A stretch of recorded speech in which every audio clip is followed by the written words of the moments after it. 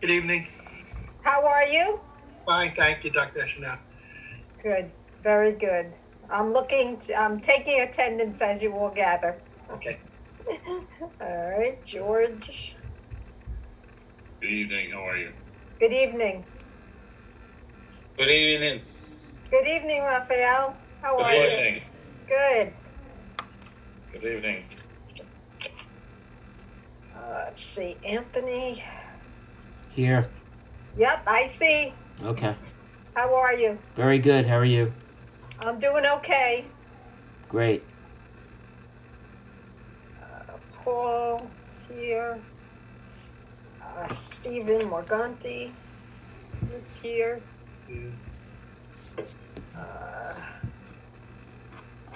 Daniel Castro. Let's see.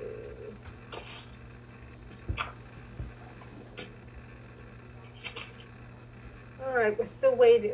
It's still a little early. We're good.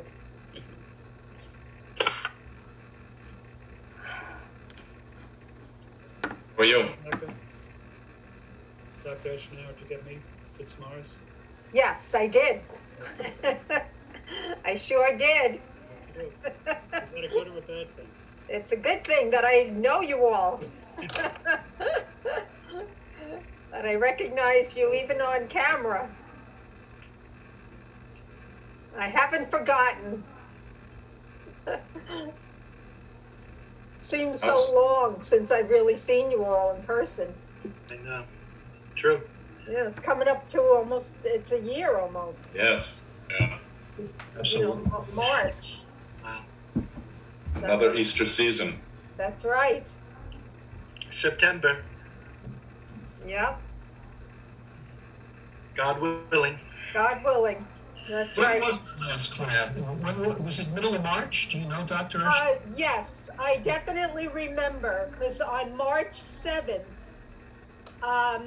we had our last public event at the seminary, and I was there. I was the speaker for it, and that was the last gathering. And then the final Tuesday, I was in the classroom, and then by Wednesday, we were via Zoom. Right, because we had our midterm with Father Donald's. March 11th, and I just got out of the hospital. Okay, yeah. And that Wednesday, we started. Yep. That's exactly right. Good evening. That's exactly right. I was at a legal conference down in Tampa, and it was a Wednesday evening, and it was the first class that we did on Zoom. I remember. Okay. And I was nervous because I didn't know how it was going to work. Oh, yes, definitely. Listen, I remember my first class via Zoom. I was nervous hooking up, and now we're all experts. So, but it's not the same. No, it's not. Dr. Eschenauer? Yes? It's Chris. So while you're talking about Zoom, I sent Yeah. out to my guys. My cybersecurity guys never tell me to patch stuff like Zoom, but they're telling me to use the new update 5.5. I guess there's some nasty little vulnerabilities. It'll never come to us. We should be fine, but they're recommending everyone go up to 5.5, so I offer that. Well, I'll pass it on. Cynthia Harrison is the one in charge of all that. I was going to email her and tell her that, but I didn't want her to think I was a know-it-all, so I didn't. You know, she's usually in contact with them, but we've added the passcodes as added security. Last year we didn't use passcodes. Yeah, there's all kinds of little nasty things inside of it right now. So yeah, it's a major revision, so it's probably worth it. Okay, I'm sure I'll mention it when I speak with her. But sure. So what is it? What is it? 5.5? Yeah, all you do is you literally go up to your profile picture, hit look for update. It'll update it for you, and you're good to go. I'm sure It also gives you this nifty blurred background feature that they stole from Microsoft Teams. Oh, I see that. Look at that. So if you have a messy room, you can. No. Get over. Oh, Rock, how are you? I see you there. Rock? Yes. Okay. Yes. Good. Let's see. Oh, Rock. I can hear Jim.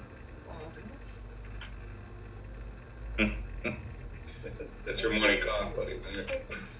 Bill Mayer is might be a little late. He might join in late. He's en route from Brooklyn. So let's see. We still have a few minutes, but let's see. Victoria, how are you? Hi guys, doing good. How are you? Good, good. Okay. Staying warm? Yes. Good. I see John.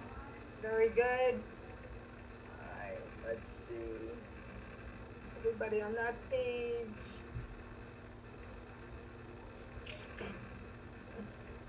Chris Greer, why do I see two of you? That's possible. I opened up a second session. Oh, yeah, that's okay. I said, oh, he's here twice. Well, I like the class so much. You like it so much. There you go. Okay. That's really his doppelganger. Yeah. That's weird. I don't have it open twice. Maybe that's a bug. That's a bug of your new upgrade. In the 5.5. Oh, it's funny. Like, Let's, all right. Like I said, it's your option. I'm only up there once. I'm only there once. Well, okay. I only see him once. Well, I see you twice. That's fair, yeah. It doesn't matter. It's okay. No problem. All right, let's see. I don't see Dan Condon yet. Lucas, he just texted that he's having problems logging in. Okay, well, we have time. We'll give him time. Okay. Let's see. All right. Daniel Cornell? Not yet. All right. Rock, Douglas, Chris, Robert Levy, James Meehan. I don't see Stephen yet. Guys, we're all just on a prayer with us. I wonder if they're having trouble. It's possible. You know, the weather isn't great. I'm very patient. I'm not worried. We'll see. We had this yesterday morning with the seminarians. Because they're confined to their rooms still, and they're all logging in. Oh, I kept losing them. They had so much trouble yesterday. Stephen is on, I see. There's Dan Condon. There you go. Good.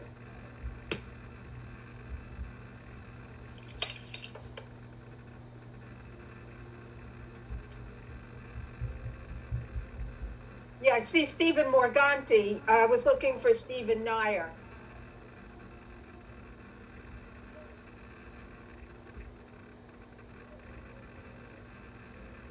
And then, as I said, Bill Mayer will probably tune in late.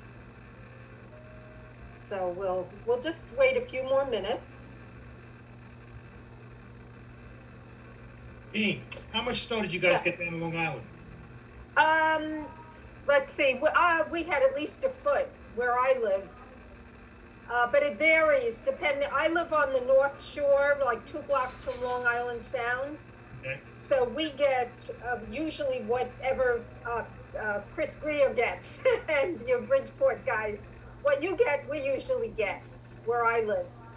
We're in Westport. It's not allowed to touch the ground here. We pay for that. So we all have heated driveways, so we don't. Yeah, we have heated roads. Everything's heated. Yeah. Oh, that's funny. Yeah. We don't have luxury up where I am. Yeah, we almost got 2 feet. We probably got. I think I have 18 inches, 16 inches here. Oh yeah. My son up in Kingston had 14 inches. Yeah, we had close to 2 feet, but if you go another about 10 miles, 8 to 10 miles west of us, over in Montague, they had 3 feet. Wow. Yeah. Depends on, where you go. Of course. Yeah. Let's see. Daniel Cornell, are you on yet? No. What? He was having a hard time logging in. Oh, okay. All right. He's be logging in soon. Okay. All right. We'll just give it till 7:05 before I begin my introductory remarks and prayer and all that.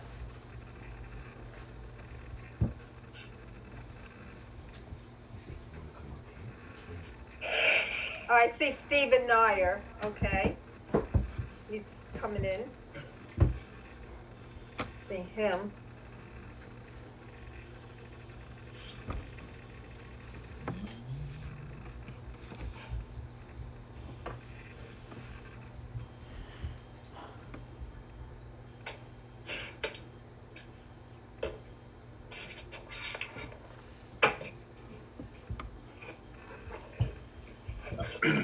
Dr. Eschenauer, have there any arrangements been made for Father O'Reilly?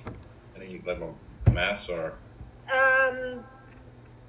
I don't believe they've been made public yet. Maybe tomorrow. It's been. I don't know what's the holdup. Something's holding it up. Yeah, that I wanted to make that my introductory comment certainly to. Let me just. I think almost everybody's here. So. Yeah, I mean, certainly we've all had the shock of our lives, I think, no matter what has happened over the past. I mean, I've had several losses, and I know some of you have told me you have as well, but I mean, this came as a total shock to us all. And I know that he was certainly beloved by you all. Every student, I've gotten a lot of condolences, which I thought was really nice because people know that we worked so closely together. So I want to thank you for that. But I really want to, do this class tonight in honor of him. It meant everything to him, the intellectual formation of all of our students, seminarians, MA students, deacon candidates. We worked really hard to make this a reality for you. So I dedicate this class tonight to him. And you know how I always say, forget about everything you left behind and everything you'll go back to. And I would ask you if we just take a moment and maybe think in your heart of your best memory of Father O'Reilly.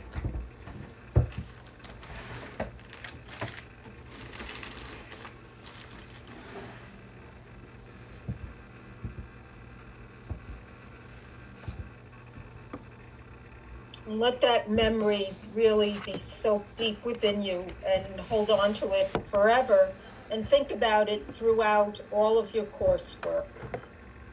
And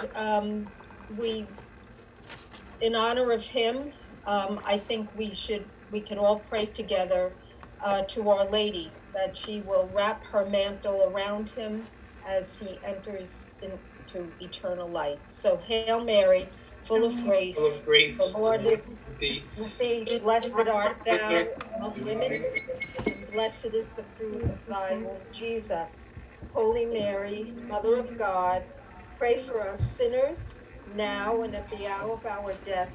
Amen. Saint Joseph, pray for us. Amen.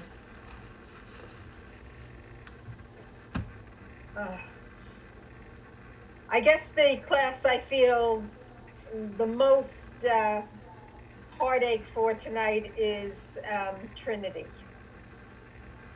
They are carrying on with Dr. Hunhout, who is full-time professor, teaches seminarians in the morning, but teaches the evening classes in Douglaston and Huntington. But he's been a long-time professor with us, and he took over the class because that's his area of expertise as well. But I'm sure that they will have a hard time tonight. So keep them in our thoughts as well. So we carry on, right? As Jesus says in John 14. Yes, and that is, thank you. That's my favorite. Do not let your hearts be troubled. And we have to have a lot of faith in that because we are certainly troubled. So we're going to make the best of tonight with this class. I feel a little scattered, but I want to honor him and do my absolute best.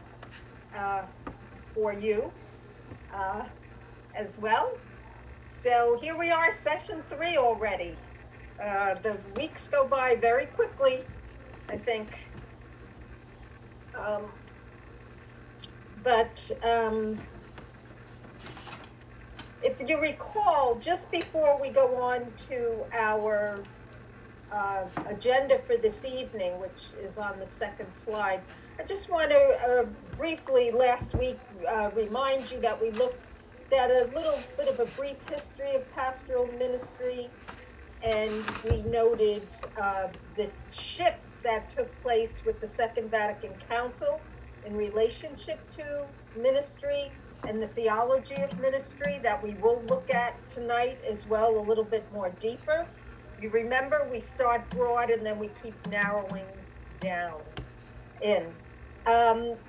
If you remember that I mentioned that the council was pivotal in claiming pastoral as an ecclesial discourse, because remember, it was a pastoral constitution, all right, called by John the 23rd. I also mentioned the interplay between all of the documents, and I specifically mentioned Lumen Gentium and Gaudium et Spes, and that it's never a good idea to read documents in isolation. We need to read them all and look for the interplay between them, because they build on each other and they were developed from each other. Let's see. So this is our outline for this evening.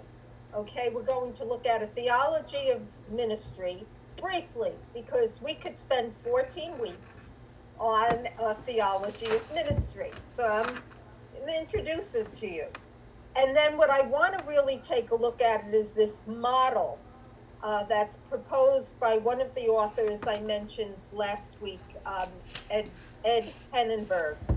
And I'll introduce you to the model that he proposes, called a relational approach to model. And he has a book by that title that I believe is on your bibliography for recommended reading. And then, very importantly tonight, to talk about theological reflection and actually what the method of theological reflection is, this process. So we'll go more deeply into that. But that's the plan that I hope to get through tonight, all right? To as we continue on our journey through pastoral ministry. So, you see up on the slide, I have a quote from Thomas O'Meara, who was a Dominican priest who wrote a book called A Theology of Ministry. It's a very extensive book, probably 400 pages or so.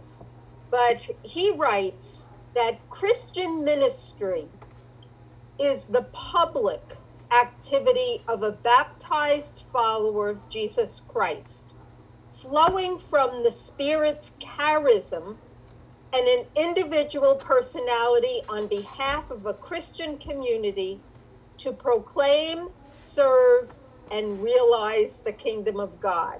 Kind of a mouthful, but I think there are some key words in that. First of all, that it's public. That Christian ministry is a public activity, all right? In other words, when you're in ministry, you are acting in the name of the church, not in your own name, that you are acting in the name of the church. And as a baptized follower of Christ, a disciple, okay? And that it's flowing from the Spirit's charism that we talked about last week, and you can read about in the Kathleen Cahalan's book, one of your required reading. In other words, that we all have special gifts, these charisms, all right? And the other key phrase, on behalf of a Christian community. That's what I meant when I said that we minister in the name of the church, and that's key here. But Thomas O'Meara is a wonderful theologian who did write extensively on ministry. And the interesting thing, I mentioned Ed Hannenberg, and I have the next quote this is Edward Hannenberg. Now, Thomas O'Meara directed Ed Hannenberg's doctoral dissertation. And that's why Ed Hannenberg, who is much younger, I'm not even sure if Thomas O'Meara is still alive. I'm not certain. But Ed Hannenberg really took the ideas of Thomas O'Meara seriously, and has really devoted much of his, all, if not all, of his research and writing to this. And in his book, Theology for Ministry, which is a very small book that's written primarily for lay ministers to introduce them to a theology of ministry. But he says ministry is any activity done on behalf of the church. So he's pretty much echoing what Thomas O'Meara says.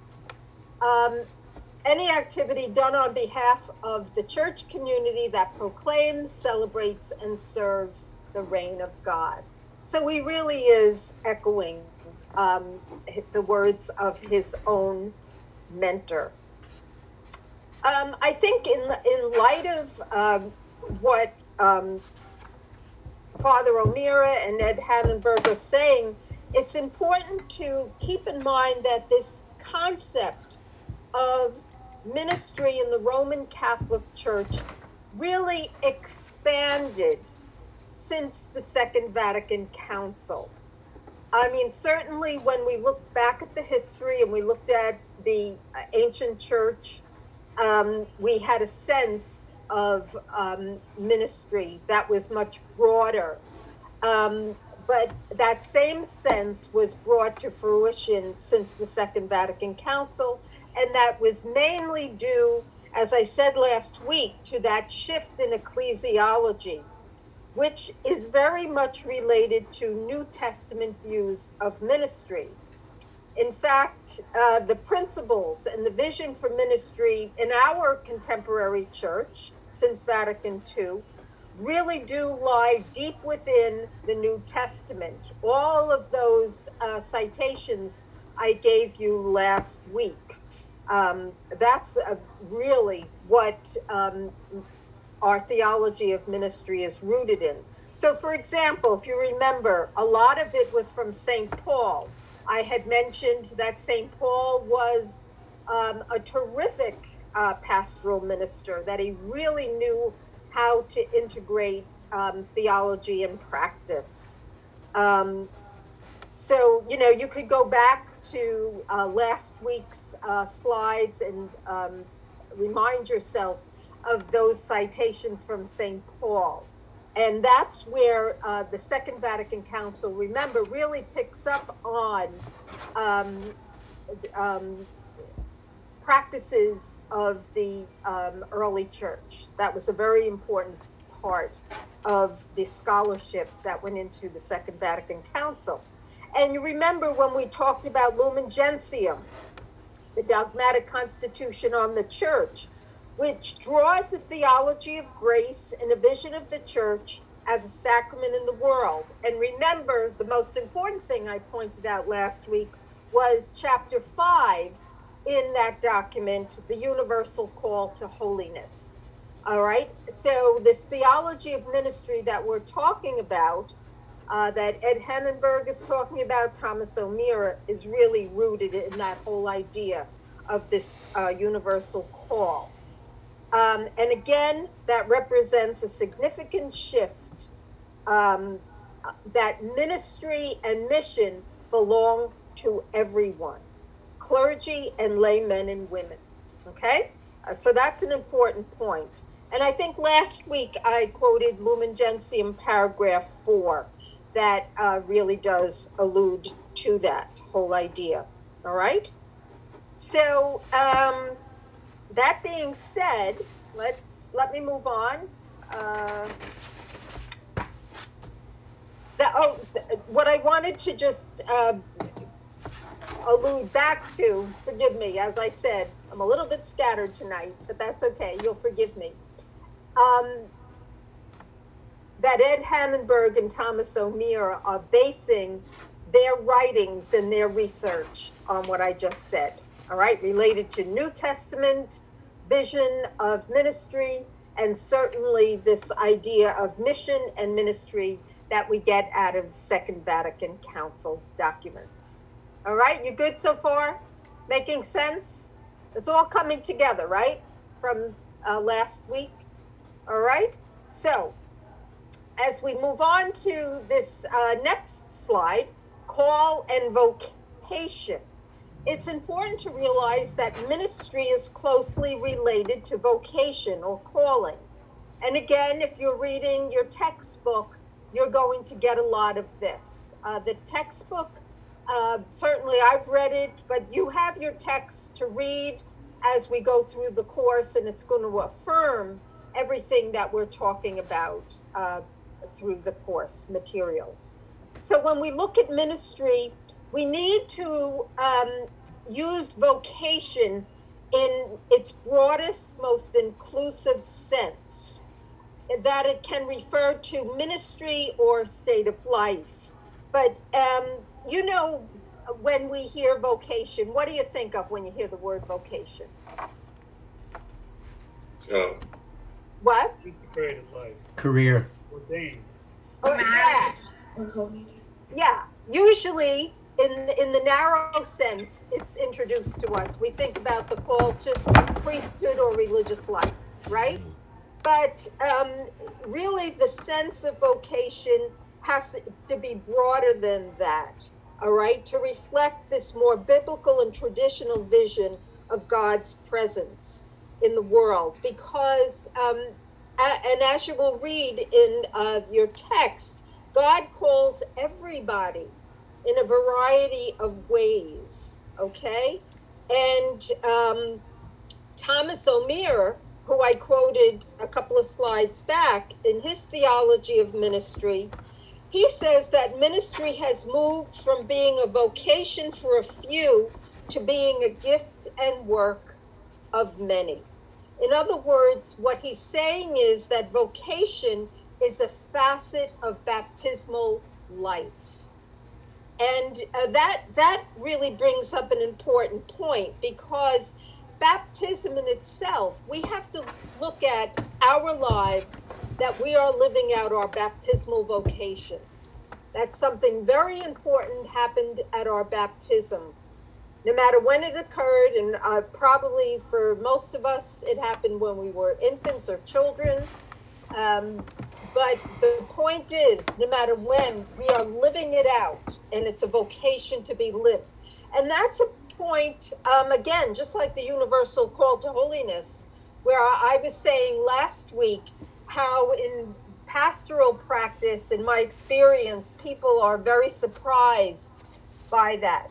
They're just as surprised to hear that we live out our baptismal vocation every single day, or that we should be living it out.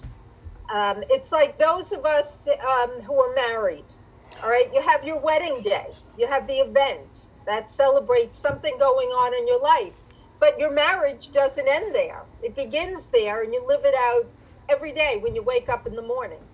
So it's the same idea. Baptism is a specific event to a certain day and time, but it should be lived out, and we need to remember that. So Thomas O'Meara is building on that, and he's saying that ministry is a facet of baptized life, because we're baptized into a community that is ministerial or commissioned, because in and through our baptism, we really have the right and we have the responsibility, and I'm paraphrasing Vatican II here, but we have the right and the responsibility to carry out the mission of Jesus Christ in the world according to our own gifts.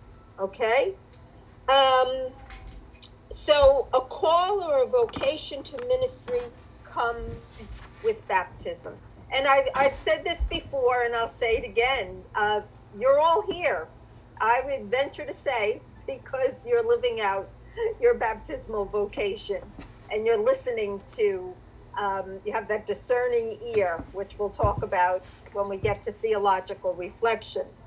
But you're living it out, and that's why you are all here with such great enthusiasm. I see Daniel Cornell, you made it in. Good. Okay. How are you, Ruth? Very good. Thank you. So far so good. Makes sense? Yes. Very good. Okay. The other thing that I want to mention here, well, let me go to the slide first, and then I'll mention. You see on the slide how vocation comes from the Latin vocare, which means to call. Okay? So we're talking here about ministry or a state of life. Okay? And again, here we have the quote from Thomas O'Meara, which I paraphrased. It's moved from being a vocation for a few to a call for many, and it's a part of baptismal life. Okay? I didn't realize I had that on the slide. Very good. But what I want to mention now, before I go on to the next slide, is this idea of baptismal life. With the Second Vatican Council, there was this revitalization of the church as the body of Christ. I think this is it's worth just reflecting on it for a minute, because it's significant to this shift in ecclesiology that we saw with the reforms of the Second Vatican Council. So in Lumen Gentium, we hear the church referred to as the body of Christ, and we are members of a body. And the point that I want to make here is that every member plays a part. And again, that's a reference to St. Paul's letters. And you're all familiar with that theme in St. Paul. But I also want to say that this is not new with the Second Vatican Council. This concept of the body of Christ, we can go back to 1943. Pope Pius XII encyclical on the mystical body of Christ talks about how important it is. And even prior to that, in the earlier part of the 20th century, with the liturgical movement, the idea of the mystical body of Christ was extremely important. It became very important, using the example of liturgy, that we worship as a body, the body of Christ. In other words, we're not, pre-pandemic anyway, we're not 900 bodies in a church. We are one body, one assembly that gathers. And that all comes from this concept, this beautiful theology of the mystical body of Christ. And it's just, this is a little aside, but this was very important to the early renewal of the liturgy, which goes way before the Second Vatican Council. I think I mentioned last week that I know I mentioned it yesterday in my other class, but I think I might have mentioned it to you. The Second Vatican Council put a lot of things in motion that were going on for 100 years. But this idea of the body of Christ was very important to the liturgical renewal, that we would look at the church as an assembly of the baptized that comes together to worship. But the other thing it was very connected to was social action. And this was something that was very, very important to Dorothy Day, for example, that she truly saw the church as the body of Christ, and that overflowed into her work with the poor. And I think that's really significant, that we can integrate those two things, you know. So anyway, that's just a little bit of a side to really emphasize this whole idea of the mystical body of Christ and how important that is. But for us, in this course studying ministry, it's important because we're all members of this body, and every member plays a part, right? Okay, make sense? So here again, on this slide, a theology of ministry is the theology of grace. because it is the divine presence that calls and enables service in men and women. So again, very, very important, that idea of grace, that we share in divine life in and through our baptism, okay, through the sacraments. A fundamental theology of ministry then begins with the Holy Spirit. And we definitely saw that last week when we looked at that whole idea of charisms. That comes from the Holy Spirit. It's really, and you'll see this when we talk about theological reflection, how important this becomes, that we try to live our lives really in tune with what the Holy Spirit is revealing to us in our lives. And again, I think that we are all here, and you're all doing what you're doing because of you're paying attention to what's going on in your interior. All right. But Thomas O'Meara is taking this and he's connecting it with ministry. That ministry is this call that comes out of living in union with Father, Son, and Holy Spirit. And that, of course, is what we refer to as grace, God's self-communication with us.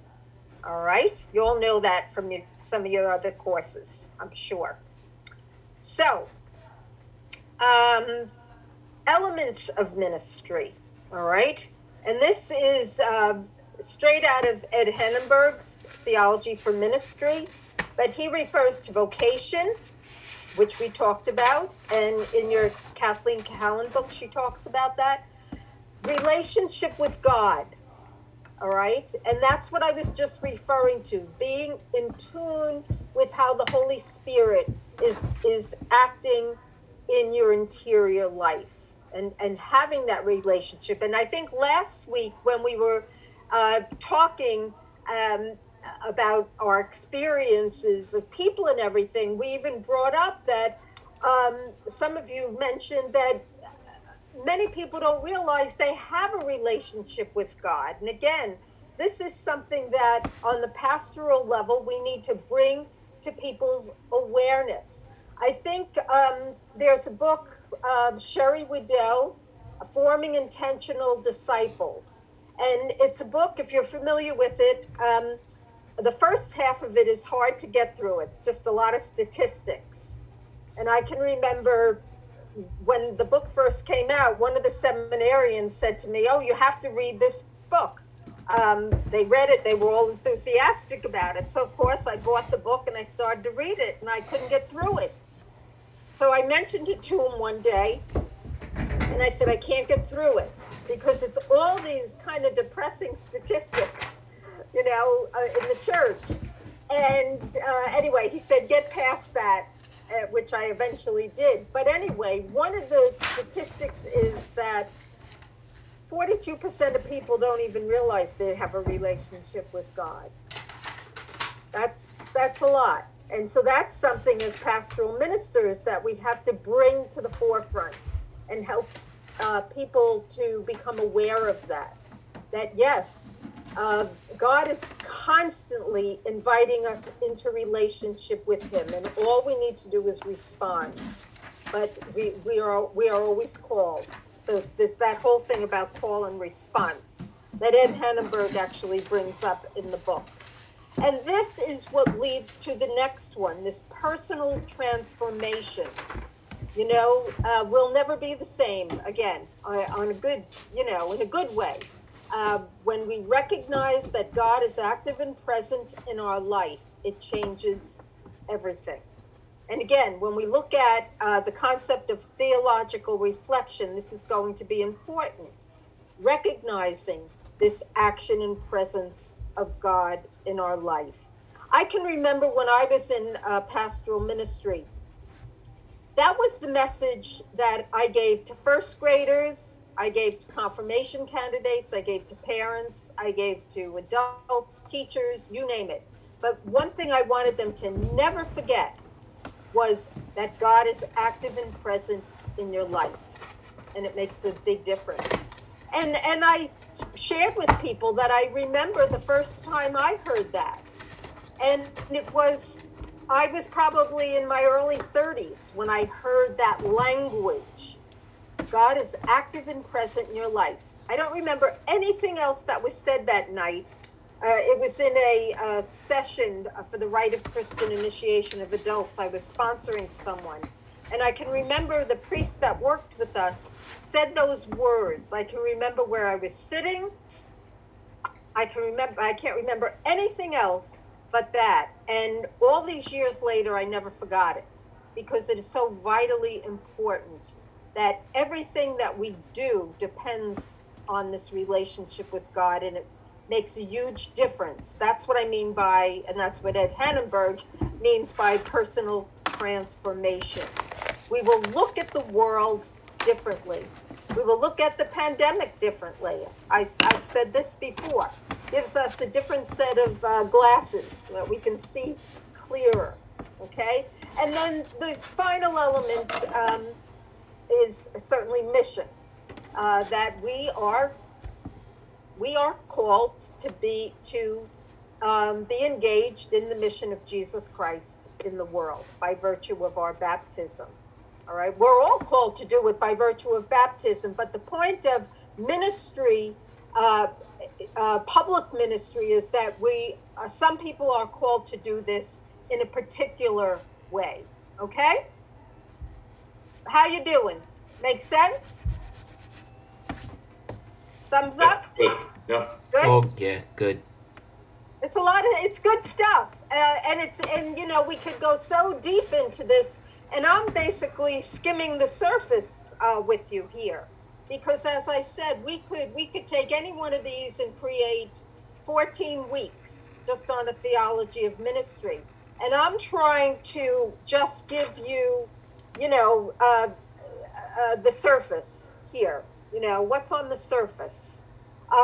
When we at the middle to end of the course, when we get into individual ministries and we talk about them, a lot of this will make a lot more sense, and we'll be able to make specific reference to some of these key concepts that I am giving you here as well. Okay? Dr. Eschenauer. Yes. Yeah, I think Anthony. I think you could take those 4 points and you can describe many people's lives. Ah. Because each one of those points is relative to everyone's life, meaning not only their vocation but their entire life, how they, if you were to break down if you sit down and you just think about all the things that you've done in your life, and you're honest with yourself, and you look at these things, you can actually break every single one of them down and come up with, the fact that it is a relationship with God that creates a personal transformation, that creates the mission that you're on, that defines your life. Absolutely, I couldn't agree more. That's terrific, and certainly it is. There's a very close connection with everything, with theology in general and life, and we get that because we are studying it systematically, but hopefully we're integrating it into how we think, how we feel, into our experience, which we're going to talk about later tonight. But it's very true, what Anthony shared with us. I think so. Does anybody else have a thought about that?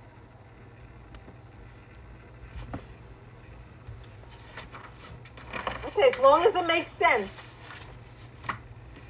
Okay, so let's look at this. This is a model that, again, I'm using Ed Hannenberg because he's such an expert on this. But this is a model of parish life that was really introduced because of what I said about the insights from Vatican II.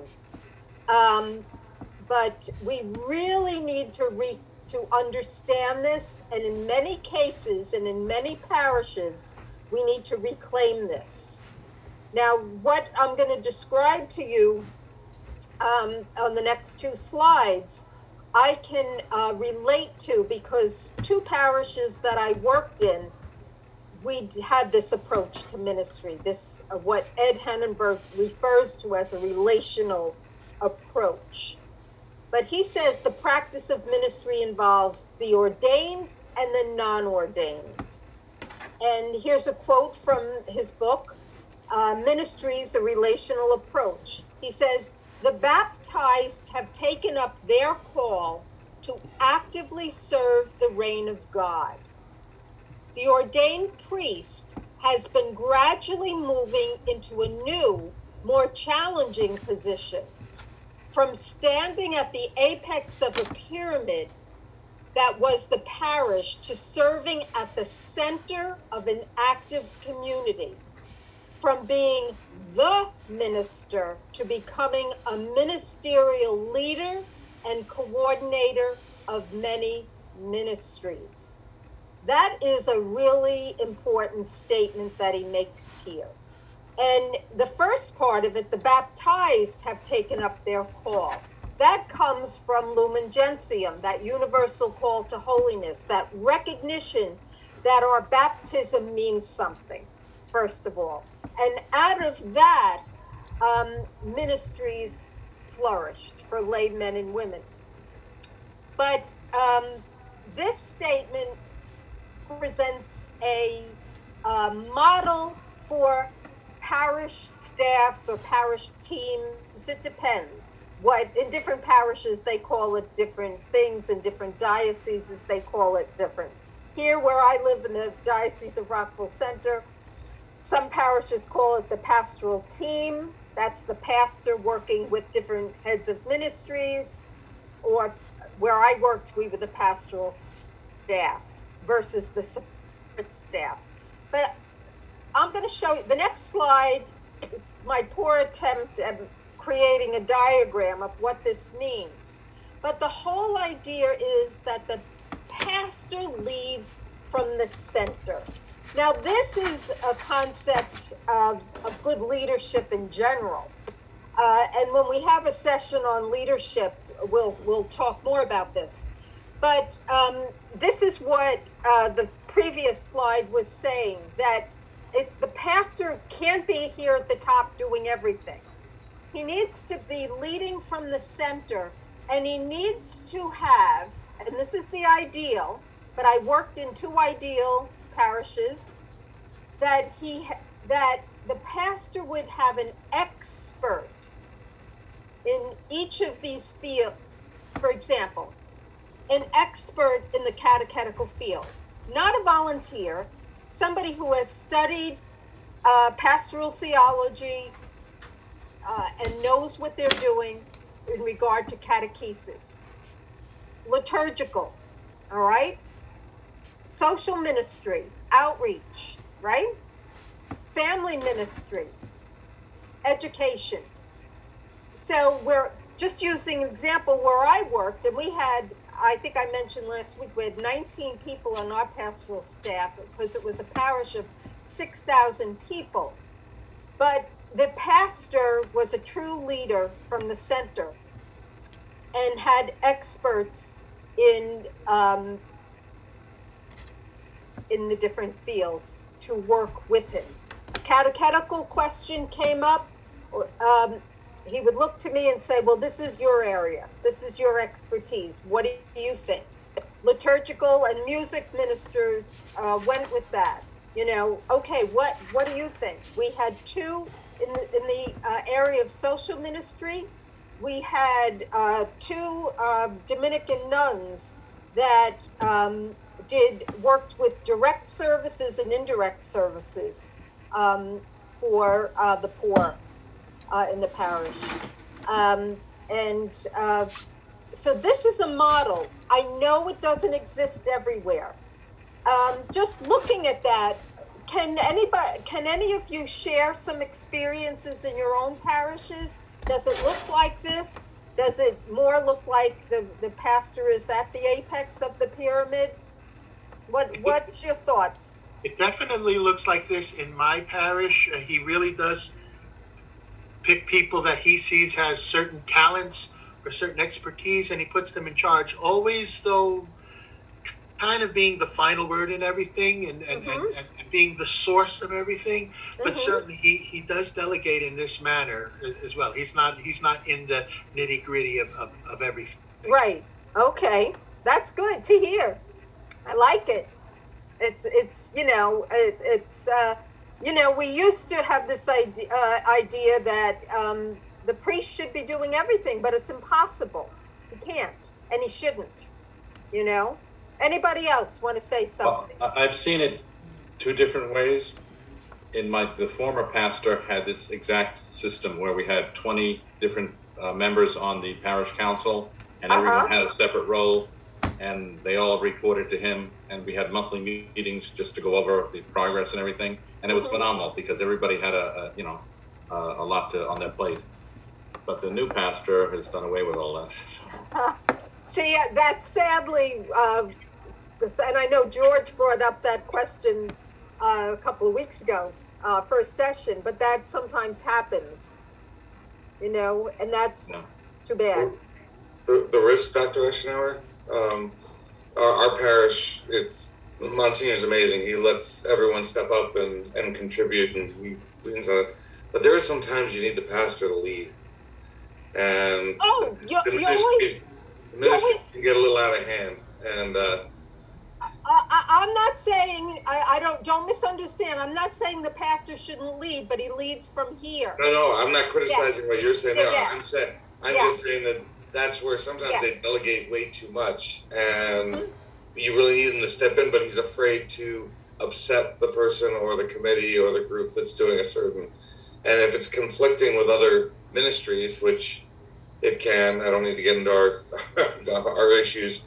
That conflict doesn't get resolved because it really needs to. So the question I have from seeing that last quote, which I found fascinating, is: are they training seminarians? Are they training priests this way now? Because unless they come out with that managerial, that's a skill. That's not something that people can just intuitively. Delegation and management is a really difficult skill. Yeah, that's what we would call leadership in ministry. A style of leadership. And it's. Can you all hear me? Yep. Oh, okay. I wasn't sure if my connection was lost for a moment. It's a style of ministry that they certainly get in their pastoral formation. But again, what happens when the individual gets out there can often be another story. That's an observation, not a judgment. But what we try to do with seminarians when they go for their pastoral assignments or their pastoral year, Brooklyn, New York, and Rockville Center, in their third year, they have a pastoral year. But the parish that they are assigned to is chosen very carefully because according to the pastor who can mentor them and teach them. That we would call them supervisors. So they're chosen very carefully. That Father Veris, who is in charge of that, will know that they're getting the best pastoral formation that we could hope to expect. So absolutely, in their pastoral formation, But again, and this isn't something that happens overnight either. No, it needs practical experience. Yeah. You just no professional school teaches that. When you come out, it's all practical experience, and the longer you're out, the better you're able to manage, and you know how to manage. It's it cannot be learned in a classroom. That's right, and we talked about that early on. That you learn the context for learning is the parish setting. Exactly. Just like for surgeons, the learning is the OR. Yeah. For better or worse. Right. That's right. Exactly. So here, like in a course like this, you're getting all these theories, and my hope is that in whatever limited experience you're having in a parish, whatever the case may be, and we talked about how every parish is different, that you can bring a little bit of this into the parish. step by step, slowly, to recognize certain things. Like what Chris was saying before regarding, with ministries, sometimes it can get out of hand. But in my opinion, and I always say when it's my opinion, I'll tell you, but this is my opinion that comes out of my own experience. When ministries get out of hand, a lot of it is because whoever is the leadership of that particular ministry does not have the systematic intellectual formation that is needed. They're making it up and working very hard at the wrong things. Right. Yeah. Well, I think. Go ahead. But like you said, this is how businesses run, and it should be also how a parish is run. Exactly. When we talk about, and I think we have a session, I think we do something, yeah. In the middle of March somehow, we're going to talk about pastoral leadership in ministry. And I actually give you examples. There's a book that I use called Corporate Cultures, and it's about, businesses and how the church has a lot to learn. You look at servant leadership. That phrase was coined by the president of AT&T, Greenleaf, I think his name was. So we're going to look at that when we narrow this down more, and look specifically at pastoral leadership. But the reality in some parishes is that the leadership in this outer circle is not always formed as they should be. And that leads to, I think, what Chris was saying. It can get out of hand. And then you have, take, for example, this liturgical, they're out doing their own thing, and without the intellectual formation. And then we run into problems. And then absolutely, this leader from the center needs to step in and say, no.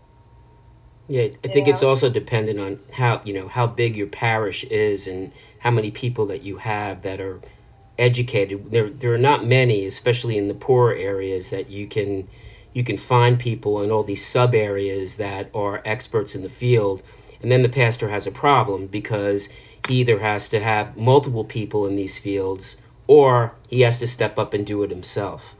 Yeah. So it's a difficult situation. It's just dependent on where you minister and what the situation is and how many people you have that are able to fill in those positions. Yeah, that's a very valid point. And the diversity of parishes is a reality. And but still, I do think that, for example, take catechetical, and we will dedicate time to talking about this ministry. We need, I don't care what parish it is, poor, rich, middle class, whatever it is, if you don't have somebody at the head of this that really understands basic theological concepts and how to put them into practice and teach people to be catechists, etc., then we have a problem for the next generation. That we have to discover ways, how do we form experts in our varied parishes, because the people of God, the body of Christ, will suffer if we don't. So we have to look for creative ways to do that in these diverse parishes.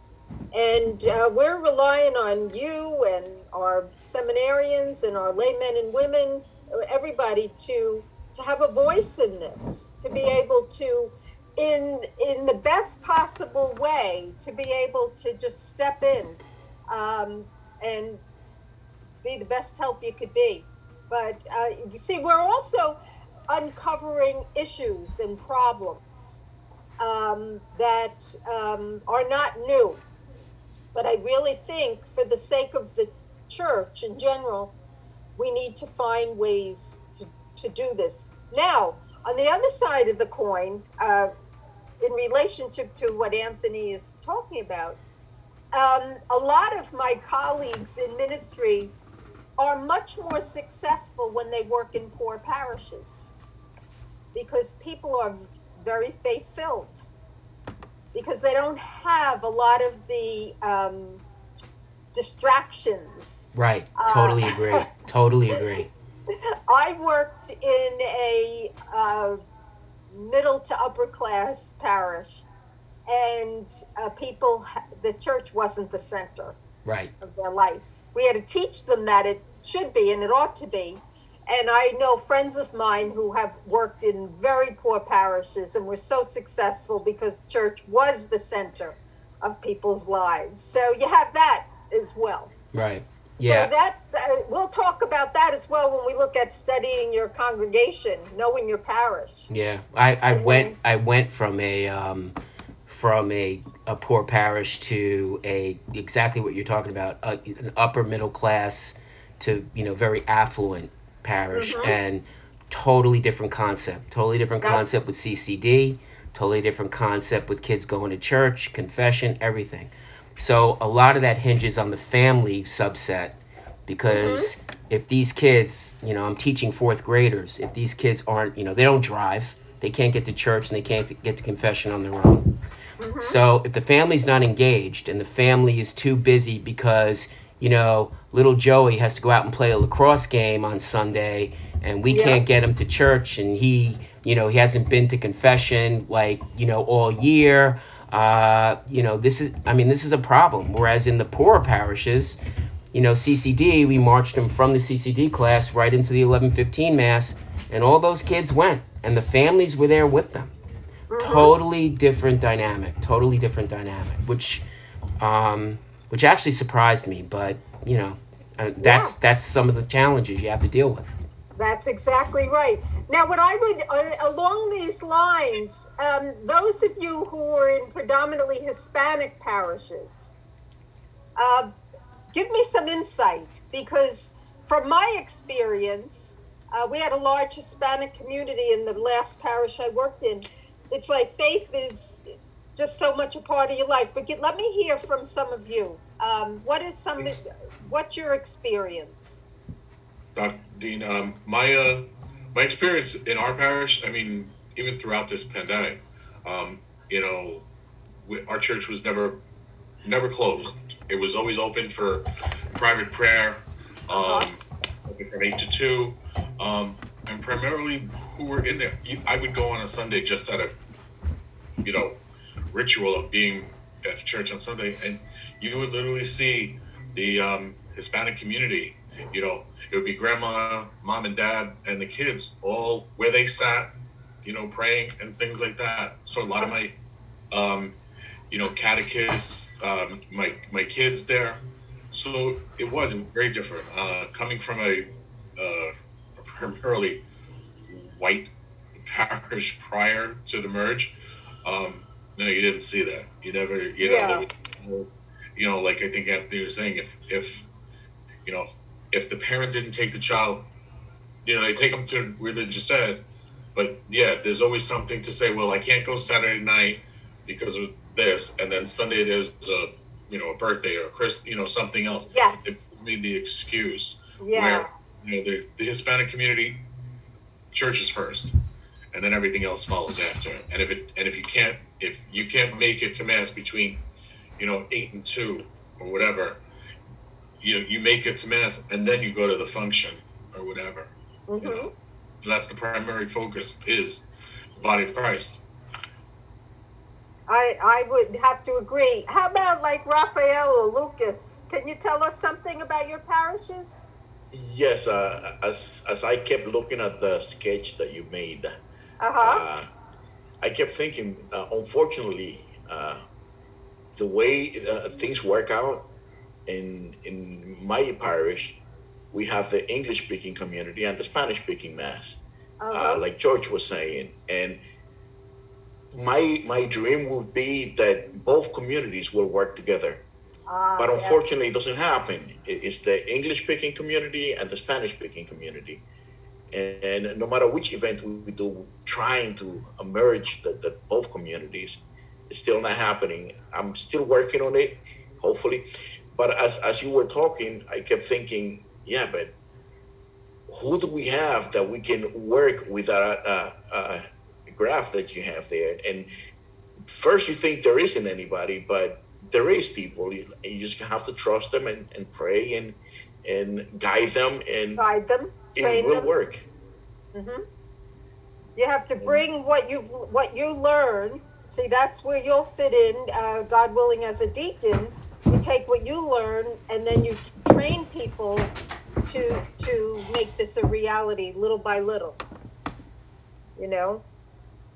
Yeah, but do you find that in your parish that that the parish is a priority in people's lives? Well, definitely, yes. I mean, it's so sad that we're going through this. Even last Saturday, as we all know, this week we were celebrating the presentation of the Lord. Yes. And one of our tradition is to bring the images of and the statues of baby Jesus that we place in the underneath the tree, right? For the birth of Christ. And the Mexican families, they bring that image and they get it blessed every year on February the 2nd. And it was so packed at the church that we had to turn families away. Oh, wow. Whole families. I'm talking about telling a whole family, about 7 or 10 people, I have no room for you. And yes, the dedication is there. Yes. And the work is there. We just need to prepare ourselves to save those souls. Very and good. Hopefully this family will come back. I didn't see them on Sunday. It really broke my heart seeing their dedication. And because of the pandemic, you had to limit the attendance? Yeah. Yes. Wow, that's amazing. That is amazing. I mean, and they making it in as cold as it was Saturday night. Yes. They made it to church, and yeah, it was my job to tell them, we're full. Very good. Yeah. So being a counselor at church doesn't work. What's that, George? I'm the same thing. That's what I do on a Saturday and Sunday. You feel like a bouncer. Oh. Like the door, That's exactly right. It's the hardest thing to say. Yeah. I mean, I'm going to be honest with you. And again, the Hispanic community, they're so understanding. They get it. They understand. It's us, unfortunately, us Anglos need a little more. I was looking for a place that I can just place them and tell them just hanging there. But then the priest is telling me, we don't want to lose the privilege of having the church open, Yeah, it's a risk that, yeah. In some places they have an overfull place. I know sometimes in the nicer weather where I go to mass, there'd be people they'd leave the door open and there'd be people outside, but I noticed myself, it was getting a little bit more crowded, it's a hard thing. It's a very hard thing. But I think that, again, what I'm offering to you here in this class on pastoral ministry is the an ideal vision. And it doesn't mean that, tomorrow you're going to walk into your parish and say, we're going to do it this way. But if you have if you understand the vision, that when you are in a position in a parish that gradually you work with, it's always working with the pastor and the priests. That's a key thing to hopefully to have that collaborative. This is a collaborative model. I know when I was working in ministry in the early 90s, collaboration was like the key. Every workshop you went to was about collaboration, But it was trying to get us all to understand that we work with each other, we work together, that we complement each other. I know that for the seminary, certainly it's not a pastoral setting working on an academic faculty, but being that we are church, we all have that pastoral sense. But I would have to honestly say that we collaborate. The rector leads from the center because that's good leadership skills. And we respect each other's gifts and talents, and we complement each other in all. And that's the vision that we want to try to, in some way, shape, or form, to make a reality in parish life, because it will certainly benefit the people of God in the long run, and to enable people for these different roles. There's another thing that's called helping people to discover their gifts. Some people may not know that they might be a great catechist, or somebody who would be terrific working with people in the food pantry or whatever it might be. And again, that goes.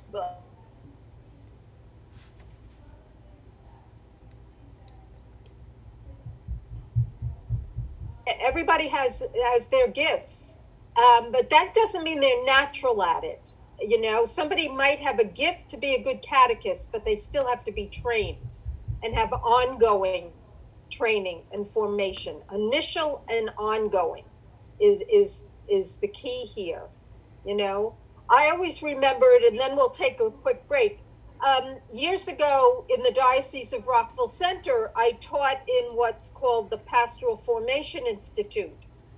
And it was a institute set up by the diocese to train people for lay leadership. And on the faculty, it was varied, priests, laymen and women, but there was one auxiliary bishop on the faculty, scripture scholar, well-known scripture scholar. But my point here is that once a year, we had the director of this institute brought the faculty together for ongoing training and deliberation. And every year that bishop came, and I always held him up as a model to teachers and catechists that I trained, that this bishop could have said, well, I don't need that. I'm a bishop, but he came. And he came and he was one with us, not at the head. He was out here. He was here. And the director, in this case, of this institute was leading from the center. And we had all of us, faculty, instructors, with a bishop included, out here. And I always held that up as an example, with this idea of not only initial training, but ongoing training and formation in whatever ministry that you're involved in. Make sense? Yep. All righty. So how would you like to take a 10, tops 15-minute break? And then we'll come back. Okay. And we're going to get into the hot topic of the night, theological reflection. All right? So it's just about 8:05. So I'll see you in, let's see, 20 after 8. Not a minute later. I'll be back. Okay. See you in a little bit.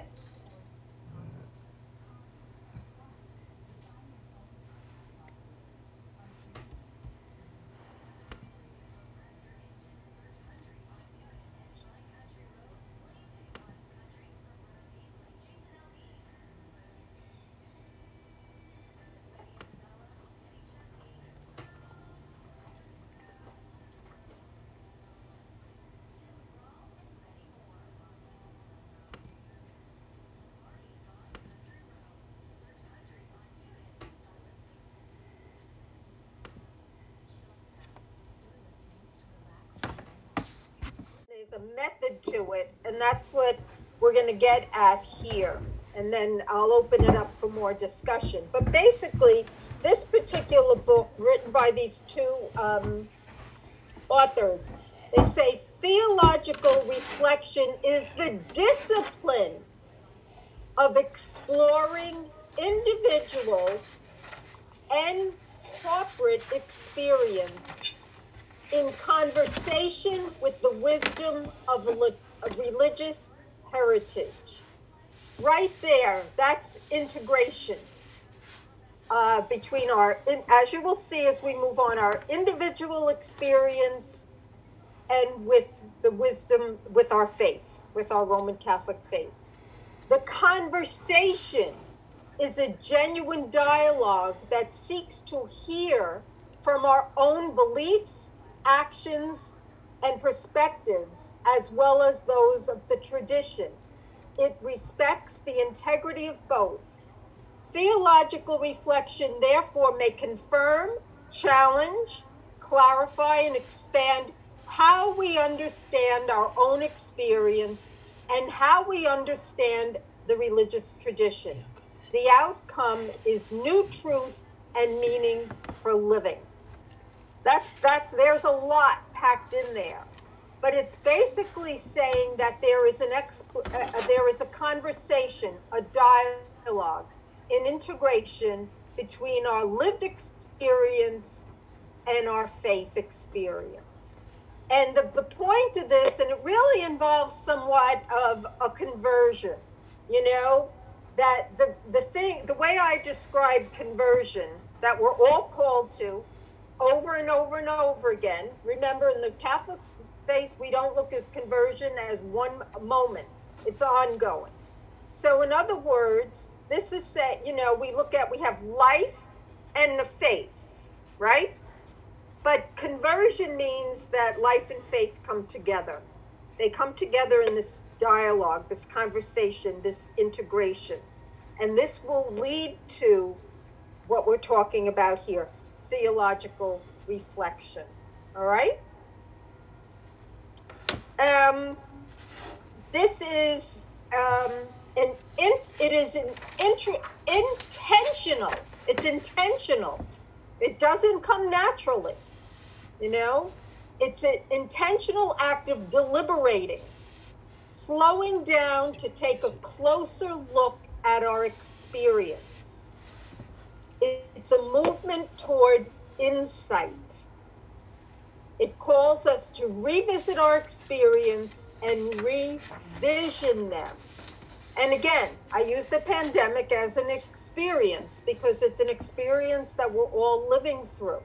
And I've said it before, we could either opt to say, 2020, it should go away and it was terrible and it had no meaning, or we can slow down and look at the experience and gain more insight to this. In other words, what is the Lord trying to tell us in this? Because there's got to be a message here, in and through all of this. There's a message, and we need to be able to step back and look at it and say, well, what are the fruits of this pandemic? What in my own lived experience, what is the Lord trying to tell me? For me personally, I really think the Lord was telling me, slow down, and just take things a little easier, I don't know. And for everybody, it could be different. But then in my experience, there are people out there that find no meaning in it at all. And there's meaning in everything. And the point here is to take all of our experience of life, be it illness, be it death. Here we are. We're all experiencing the death of our beloved Father O'Reilly. What is the meaning in that for each one of us? How do we trust enough in the Lord, to look for the meaning and have deeper insight when our hearts are troubled? And Jesus says, as we said in the beginning of class, in John 14, do not let your hearts be troubled. Wow. We need to be able to intentionally engage in this act of slowing down and taking a closer look at our experiences. Not always easy, but boy, the fruits are terrific. Terrific. Does that make sense so far? So what we need to look at is experience, you know, and this requires a real paying attention to what's going on in our life on every level. Experience is the whole person. It's everything about us, our ideas, our feelings, and our insights. And to not let them go. Sometimes I'll get a thought or an idea, and I know that there were times where I say, oh, don't think that way, or you can't think that way. But in my own spiritual journey, I don't do that anymore. I say, well, no, let me stop. I'm thinking of that, so it's got to have some meaning. I'm not just going to blow it off as being ridiculous. You know what I mean? So we have to embrace the experiences that we have, okay, and honor it. And the idea here is then to look at the tradition, our faith heritage, sacred scripture, and doctrine, integrate those, like being able to say, when I got the news that Father O'Reilly died on Monday, my immediate reaction was, I am devastated. My closest colleague, right? I'm his associate. We worked hand in hand. That was my initial reaction. And then I had to slow down, as it said before, and I had to pray, think, what's going on? And immediately it came to me, do not let your hearts be troubled. You see? So that was that integration of my initial feeling and connecting it with scripture. Well, what would Jesus say? And in that line, do not let your hearts be troubled. Jesus is telling us you have a choice. You can stay on the human level and be devastated and troubled, or you can enter into the spiritual, enter into my graces and trust me. You see? You see what I'm getting at here? That integration of experience and tradition. And we need to be able to do this on every level of our lives, no matter what it is. That's the key to theological reflection. That's the key to successful pastoral life, human life, spiritual life. You see? To be able to do this. And it's intentional, because it's not going to come naturally. The natural reaction was devastation. But intentionally, I began to think about it and pray with it. And Jesus spoke to me, do not let your hearts be troubled. You see? Okay? This is out of a book. It's a pretty poor picture, but I took a picture of it from the book. But it shows you this tradition and experience, and in the middle, the colored section, where it's colored in, is theological reflection, where they intersect, where our experience intersects with the tradition. That's where the Lord is saying, do not let your heart be troubled. You see? And we have to allow this, that it's not just two separate circles of experience in life. What I said before, life here, faith here. They've got to come together. And it's an intentional, that whole thing. That's what Sherry Riddell means by becoming intentional disciples. Okay? It's really,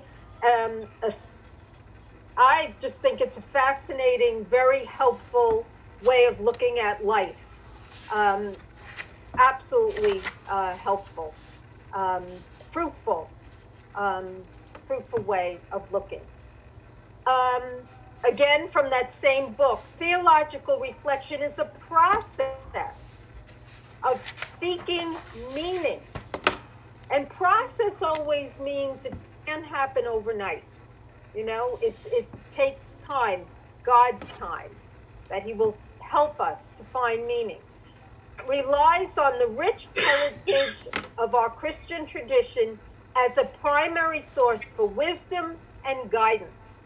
It presumes the foundingly incarnational God present in human life. That's what I said before, that the most important thing that we could understand and then teach to others is that God is active and present in your life.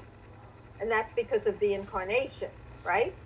Providential, meaning God cares for us. And God always cares for us. He never will not care for us. And revelatory, course of deepening knowledge of God and self. This quality of human experience. This is why systematic intellectual formation is so important, because we need to deepen our knowledge of God. Because the deeper, the more we know, the more we understand, makes this process of seeking meaning almost easier. You know, if I didn't know sacred scripture, would I know that Jesus says, do not let your heart be troubled? You know, I wouldn't know that. You see what I mean? So the more we know, it becomes so important to this process. So this concept, this aspect of ministry that we can't leave out. I know that our seminarians, I mentioned before, their pastoral assignments, they need to do theological reflection. I'm not sure if it's weekly or monthly, but they engage in this systematic way of looking at their pastoral experience. You know, what happens in a parish? We could get all, you know, upset at things that go on, but when we integrate it with our faith, well, it gives us a different insight, perhaps. This is the kind of thing I'm looking for in your integration papers. So, and here I use that word, theological reflection helps us integrate our everyday experience with our faith. And that means our everyday experience at work, in ministry, in our family, whatever, that we need to integrate it with our faith. So here you go in red. We have a reflection question for you. Does my Catholic faith help me to discover the answers to questions? What do you think? So I think it's just another tool in the process of answering questions. For me, it kind of allows to see and understand like both sides of many issues, especially with what I do for a living, because I deal with head and neck cancer patients that are gravely ill, palliative care patients that are dying. What I realized is that, and this is my own reflection when my parents were dying, and they were in the hospital, and colleagues that I had for 18 to 20 years like refused to even talk to me at that point. And that's when I kind of thought to myself, you know, unfortunately as a surgeon, and as doctors, we're kind of hardwired to treat and, you know, cure patients, but when we can't anymore, we kind of just pass them off.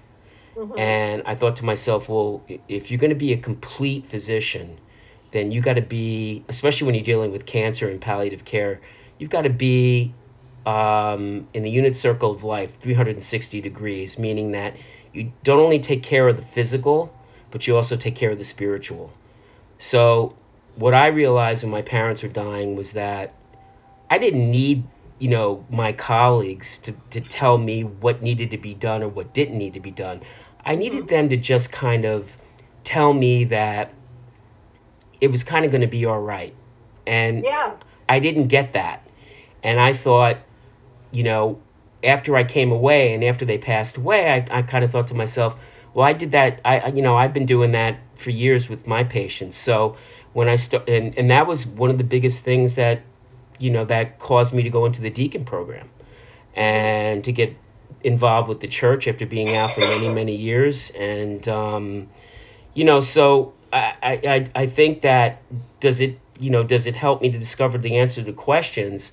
I think, again, you know, it's a tool in this whole, you know, algorithm of life that you need to have that sort of you have to have two sides of this of the equation. You can't just have one and then blow off the other.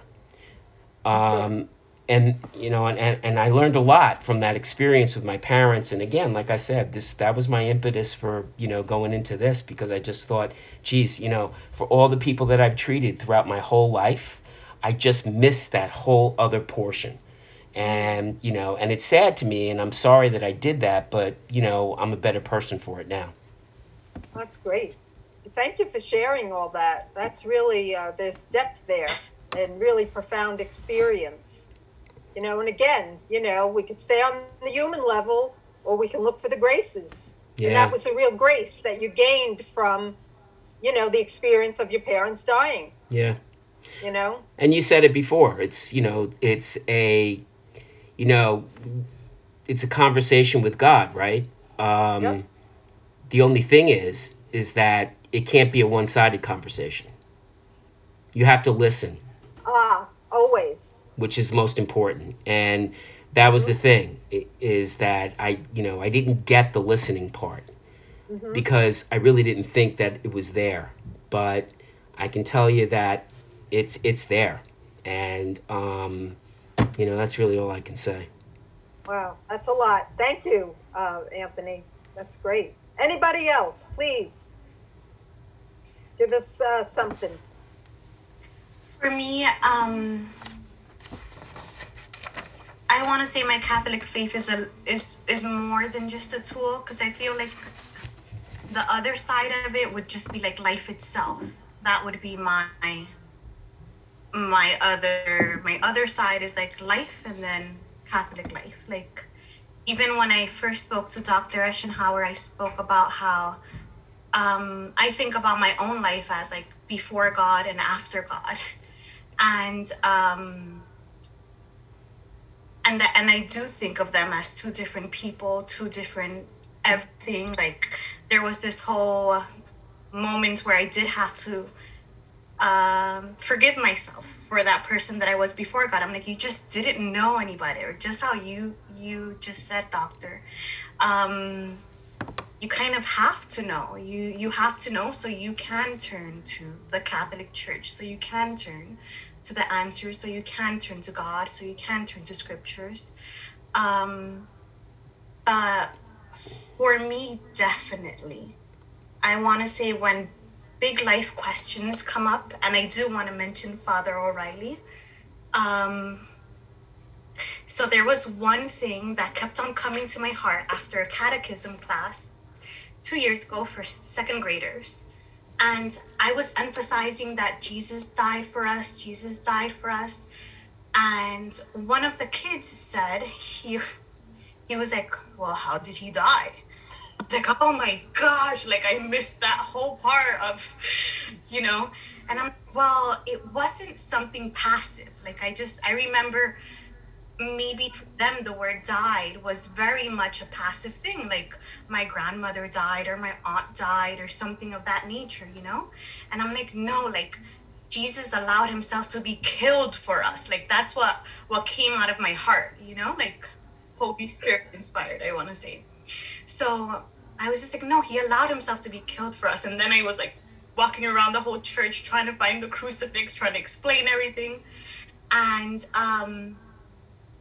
a year later, my brother, my father, and my mother all got to see the Pope. So I didn't get to go, but I sent him a letter. And I said, I told him about this experience. I'm like, maybe there's something there. There's something there that we might think of Jesus's death as being passive, and not something that was more like done to him, that was more aggressive, that was more intentional. And those were things that I didn't want to share with just any priest or anyone. And I'm like, I can share with the Pope. First of all, he's not seeing my face. And here I am challenging all this, you know. And I did receive a letter back, but they didn't answer my question. So one night I was with Father Kevin O'Reilly, and I was just like, I have to ask him. I have to tell him this. So, and the class was like done. There was like one other person there. And I told him, and he was just like, no, Victoria, like, yes, he allowed himself to be killed for us, yes. But he was always in control. And I remember him telling me that, and I'm like, whoa, like that was like one of my questions, and I would just like keep on going back to that. And I'm like, how did the church get this wrong? How did we get this wrong for so long, you know?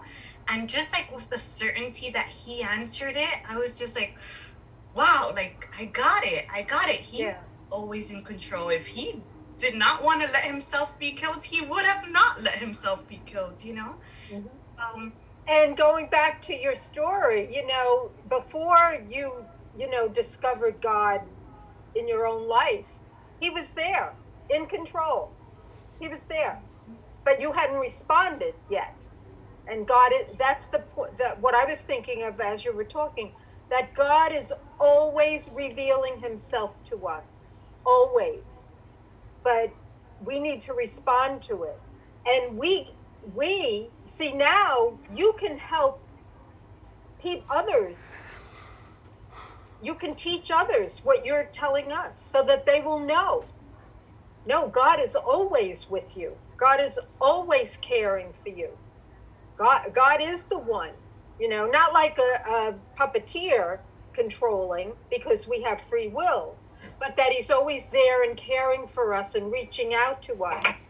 And it goes what Anthony said, the key is we need to listen. Well, I think I have a little bit more about that, but what you say is true. So you're the same Victoria, but you've responded to the God that has always been within you. You see? And now, you know, the more you know, the better, right? You see? Yeah. That somebody, and that's your memory now of Father O'Reilly. Hold dear to that.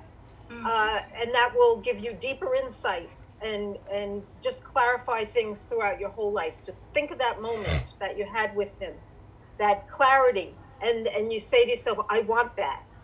And the more that you study, it will be integrated into your spiritual life. Remember, the intellectual, systematic study of theology nourishes the spiritual life. That's just a fact that it does. And it helps us to be able to make this integration. Thank you so much, Victoria, for that. Let me just check. Please, anybody else want to say anything about this? Can I, Dr. Eschenauer? Oh, absolutely, Stephen. Two things, and you can tell me if this makes sense. The last time I was able to teach religious ed before the pandemic hit, I had a tough group of kids, 8th graders, tough group. And, you know, there was times I was getting very frustrated. So it was the start of a class, and I was writing, I think, my outline down on the board, or a question, some things on the board. And as I finished writing the question, just above the board was the crucifix. So it just popped in my head. I just turned around and said to the class, what does the crucifix mean to you? And my most troublemaking kid just says to me, courage. And then another student, who was a very good student, said forgiveness. And then another student turned, who can never get to say 2 words, she just said newness of life. Wow. I was just floored by the answers I got from these kids. All I can think of was, you know, a week ago you were really frustrated with this group, and, you know, the seed is planted in these kids. You really just need to keep working the soil, watering it, you know, tilling the soil, and it'll come. And, it was just a really, really great experience. And it made me even reflect on, you know, Jesus was the greatest teacher. You know, he's calling me to follow and try to be a great teacher like him, you know. So, number 2 deals with Father O'Reilly and my cousin Marianne. My cousin Marianne just passed away. Oh, sorry. Tomorrow morning. And Marianne was, she was very involved in the church, Eucharistic minister. But she was always so giving. I mean, to her family, to friends, to neighbors, to the homeless. I mean, she was just an amazing example in our family. And Father O'Reilly, to me, was the same. He served. I'm sure Sunday he got up and he did his masses, and he probably had no idea what was going to happen. And, it brings to mind, you never know the hour or the time of when things are going to change. And the two of them really set examples for all of us on how to serve and what God wants us to do. And don't waste a minute of time. Do not waste a minute of time. It's because you never know the hour. That's right. And it shows us what we should be concerned about. We're so concerned with so many different things, myself included, always, but ultimately, and go back into John 14, if you continue with that reading about do not let your hearts be troubled, basically what the Lord is saying, be concerned about the things of heaven. Be concerned about eternal life, and what we do in this life, it will affect, our eternal salvation. And it's true, we don't know, because life can change in a moment. Right. Absolutely. But has my Catholic faith helped me to answer questions? Yes. Tonight at my cousin's wake, we were talking around why Mary Ann? Why Mary Ann? What is the reason behind this? And if you focus on your faith, maybe there's not a reason. God called her home. Yeah, like why not? Why not? Called her home, but the good she did in her lifetime is an example we need to think about and follow. This is Father O'Reilly.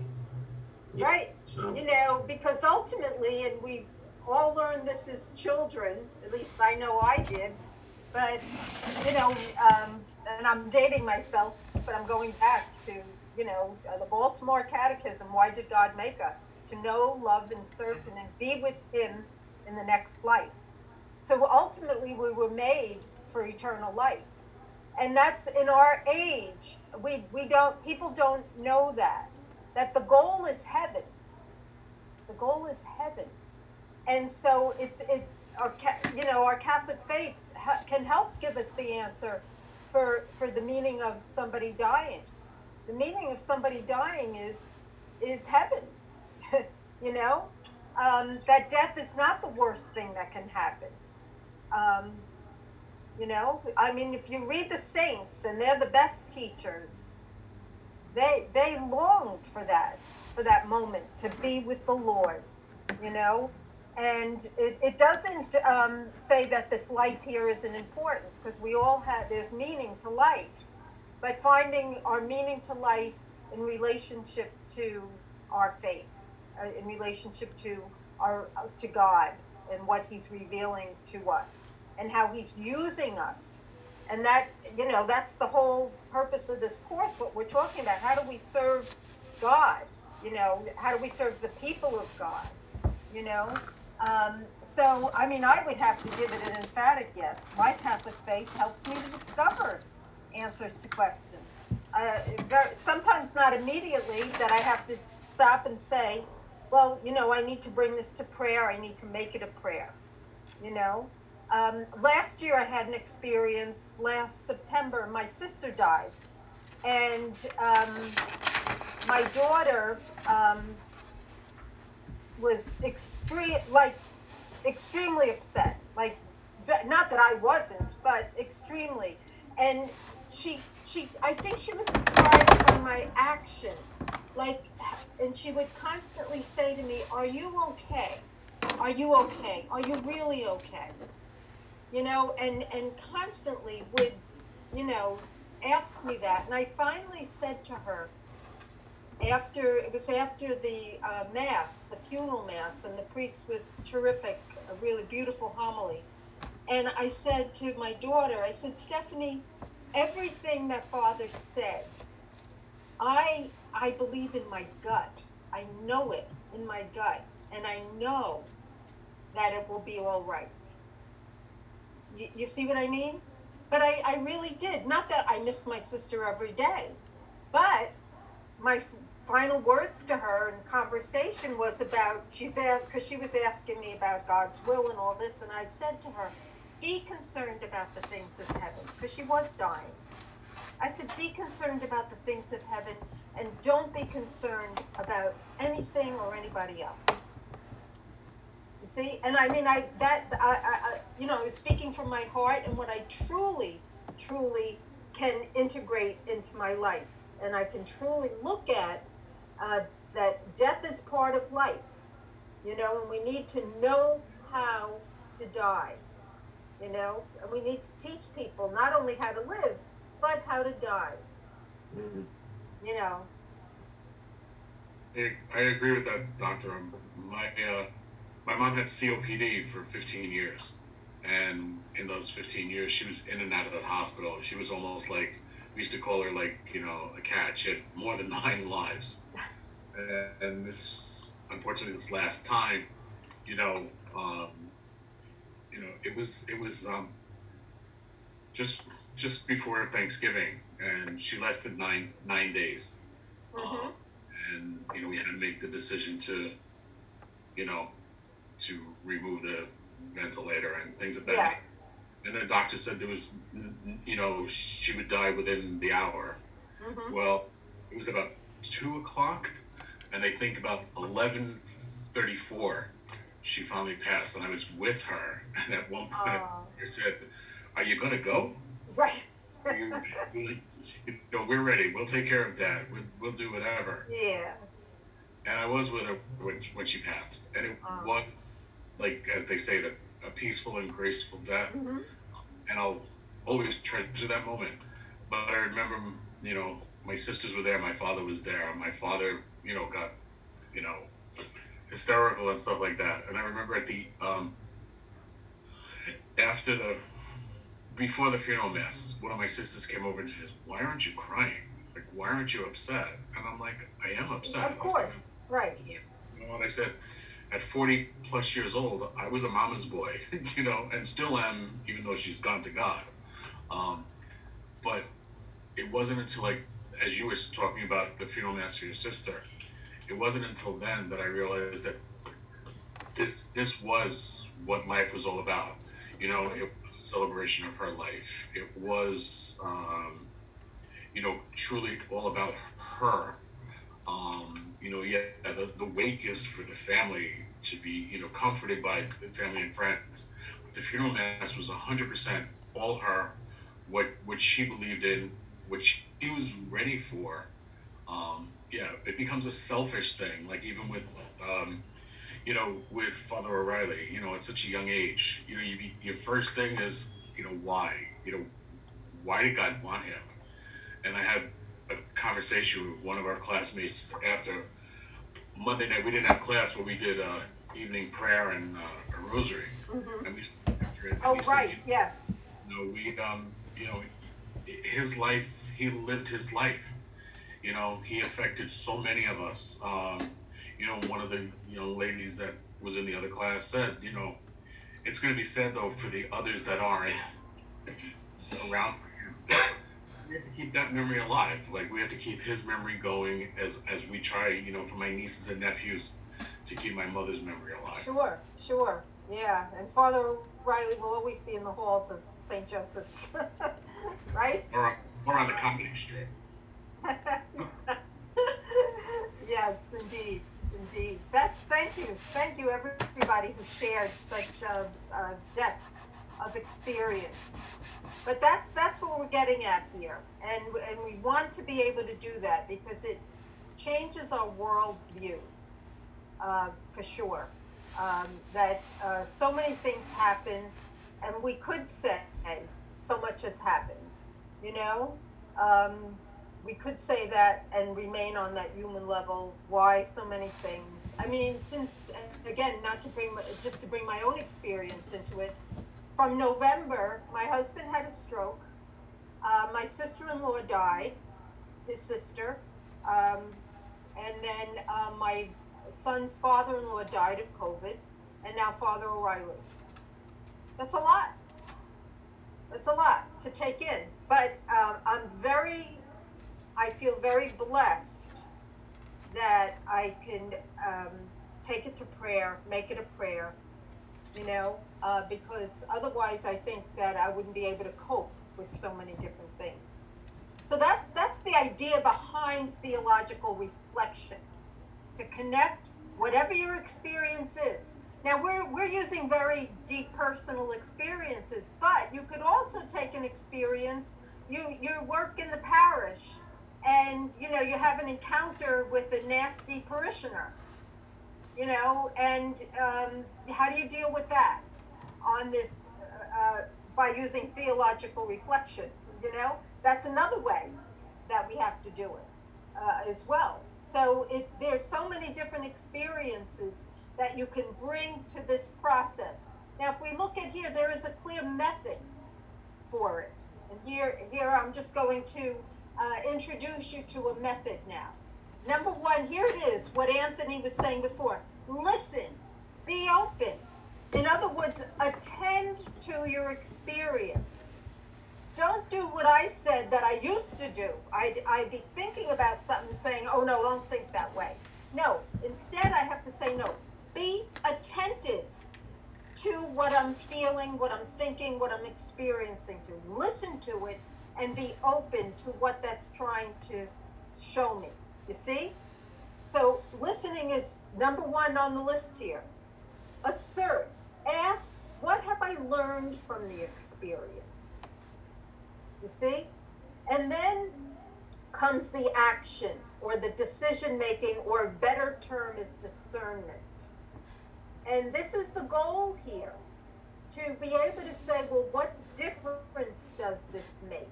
What difference does this experience make?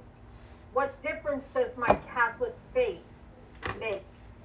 And as we all shared, the depth of these experiences of people dying and everything, well, what our Catholic faith certainly will make a difference when we face things like death, that we can see the meaning in people's lives, etc.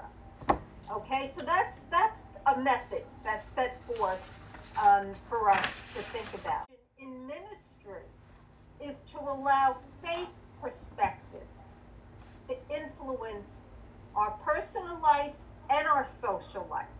And social life here means, outside of our interior, what's going on in our family and our work, you see, with other people, and it calls us to transformation and true discernment. Just along these lines, sometimes, you might work or live or whatever, have a neighbor in your community, somebody you may not always agree with or get along with. Well, that's another experience. How do we bring that to faith?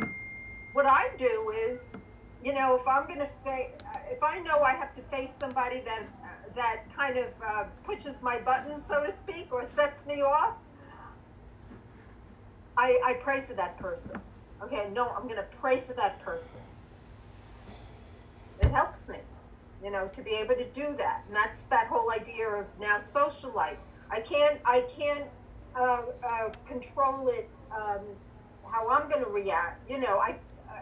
It's outside of my control very often, is what I'm trying to say. That somebody might say something to me that might set me off. Well, how am I going to approach that? With an argument, with a fight, or not? See? So that's what, especially in ministry, we have to know how, and this, we could get into all kinds of things, and we will, like conflict management. When we talk about leadership skills in ministry, we'll touch upon that. We're going to have conflicts in ministry, in parish work. And we need to know how we're going to deal with that. Make sense? Good? So here I kind of set it up. The first column, theological reflection requires practice. Again, it's a process. It's not going to come like that.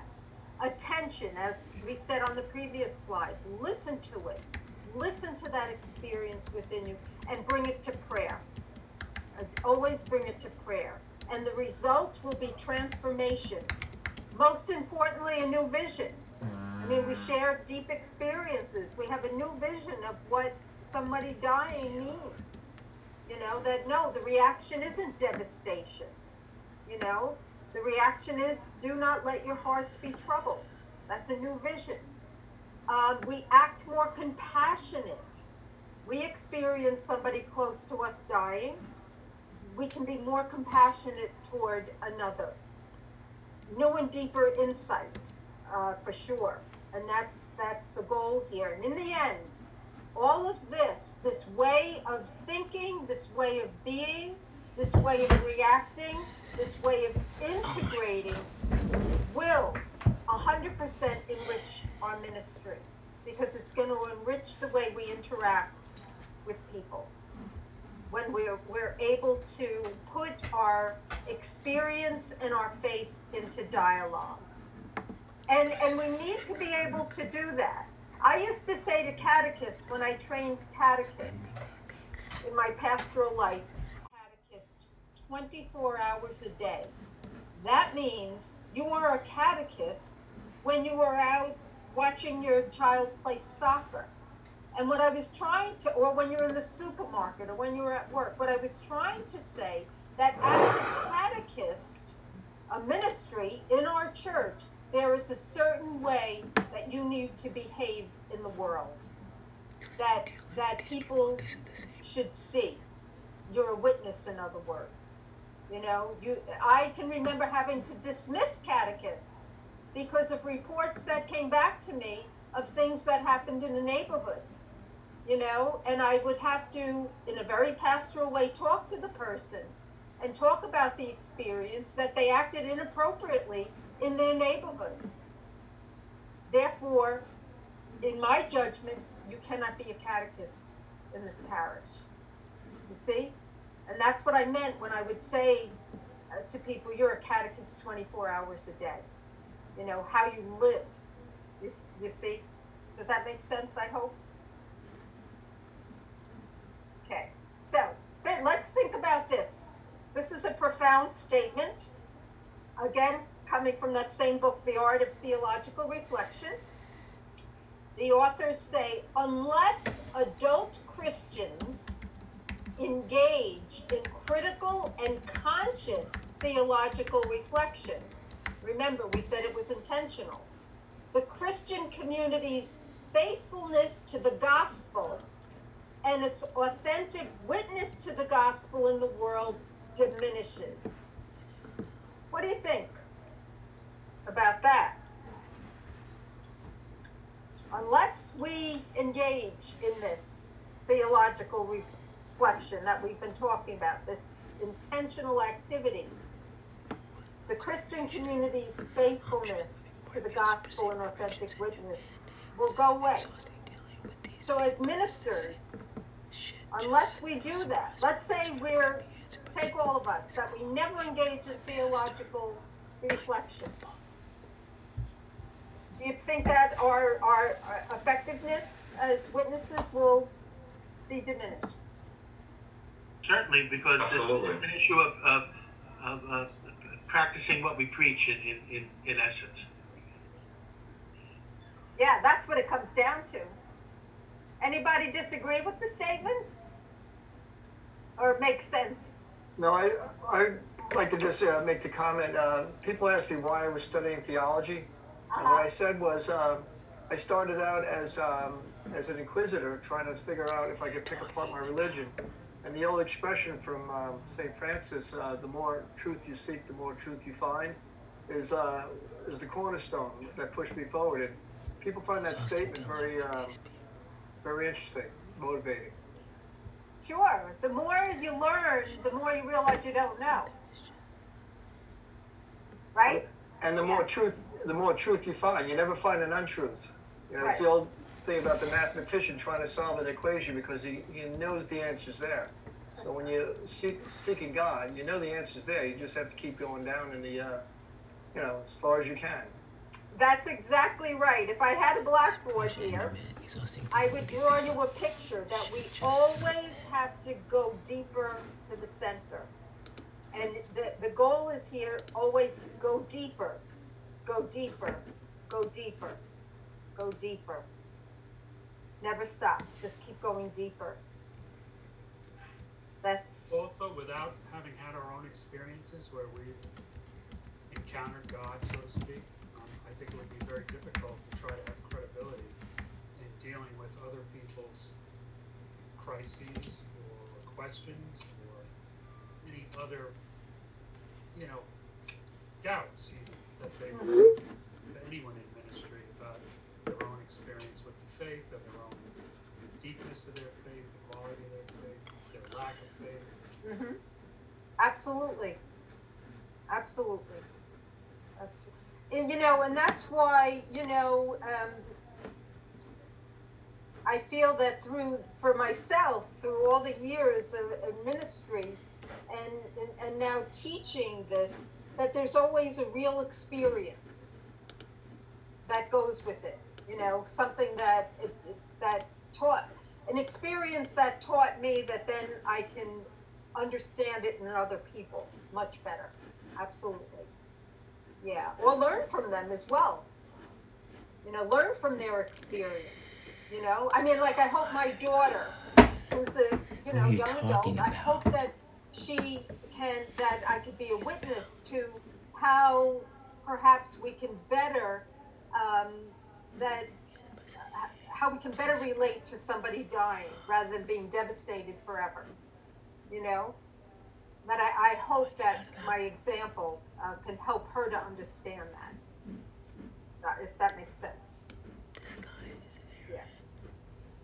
Yeah, I had an employee that had a whole laundry list of issues in his life. I mean, from divorce to all kinds of things that I don't want to mention. But instead of just saying, okay, here's your big problem, and trying to shrug it off and say, okay, go back to work type of thing, I spent a lot of time getting to know him, understanding him, and I picked apart each problem as a separate issue, as opposed to one big issue of his life. And we resolved things as we went along, and it really was very interesting because I was able to, listen, like we talked about, and help him and guide him through the issues that he was dealing with. So, and it probably lasted about a year and a half of talking to him, going and spending time like a lunch or dinner, just to try to get private time so I can understand what he's saying, and so it was, and I was be able to, use my faith and obviously my guide of what would Jesus say, what would Jesus do, type of thing. Yeah. Yeah, and that, that I mentioned servant leadership before. Greenleaf, who worked for AT&T, and we'll talk about this more in the leadership section. But that makes for a better whole work environment. You're talking about employee, made a better relationship for you and him, etc. That you took the time instead of just blowing it off. Well, this has nothing to do with what we're doing here, but that was my first reaction, but then I had to think deeper and say, I can't just abandon this guy. I mean, he's yearning for somebody to help him and reach out to him. So exactly. So you're doing exactly what we're talking about here, that integrating in your life, in your life experience of running a business. Right. That's beautiful. That's great. So, just, by way of bringing this together, theological reflection involves discernment. I used that word before in relationship to decision making. A better word, you're all pretty much familiar with discernment. Discernment is more of a process. It's not like putting pros and cons on a piece of paper, I always remember when I was considering the position that I have now, working in Yonkers, living on Long Island, and I, right away I felt, well, God is calling me to this. That's how I think. But there were so many people saying, oh, but the traveling and the this and the that, bad weather. If I were to put on paper pros and cons, do I work in Yonkers? Do I not? I wouldn't be here tonight. But discernment, true discernment and prayer brings you to something different very often. And very often it may not be the logical thing to do. So theological reflection involves discernment, which is from the Latin discernere, to separate. And this is a quote, this is a book by Sister Donna Steffen. I work on a a national committee with her. But she wrote this book, Discerning Disciples, Listening for God's Voice in Christian Initiation. She works in initiation ministry, which we'll get to at the end of the course. But anyway, the book is on discernment, and I love this phrase. She said, discernment has a sense of sifting through and separating out various feelings. I love that idea of sifting. You know, that's the opposite of a sponge, where a sponge absorbs. A sifter, you sift through, and you leave some stuff behind, and you take some stuff. So I love that, a sense of sifting through and separating out various feelings, beliefs, values, and inner voices in order to listen for the voice of the Spirit of God. That's what we were talking about. Anthony mentioned it early on about listening. Discernment involves deep listening to that voice of God that is within each one of us. And true theological reflection is going to involve this without a doubt. So that what we said before, bring it to prayer, make it a prayer, no matter what it is, and it will be okay. Somebody said that earlier on. Anthony said, I want somebody to tell me it will be okay. It will be all right. I have to tell you that was the title of my first chapter of my doctoral dissertation, Everything Will Be All Right. And Paschal Mystery shows us that. That was my point. Jesus' death on the cross shows us everything will be all right, even with death on a cross. There's resurrection to follow. You see? We need to integrate that into our life every single day, because every single day on a certain level, we're going to die and we're going to rise. And that's life. Life is this up and down. Okay. So here it is in diagram. This is what we're doing with theological reflection. My story, I have my story. And then there's the Christian story, right? Our faith story. Put it together. We've got to put it together. And that is, going back to what like Stephen Morganti was saying about catechesis, trying to teach kids or anybody we're trying to teach, Victoria with the second graders. Always to integrate my story, how does it fit into the Christian story? Because it does. And bringing the two together. It's always about that, ultimately. And in theological reflection, we are doing it in a systematic way, as we talked about before, that attending, that asserting, and then that discernment or decision making. That was up on the other slide, this one. Here, this method. So think about this as you're writing those integration papers. Listen to the experience. Ask what you learned from the experience, etc. So think about this. That's why I offer this section in this course. Questions, thoughts, concluding remarks before we talk about where we're going next.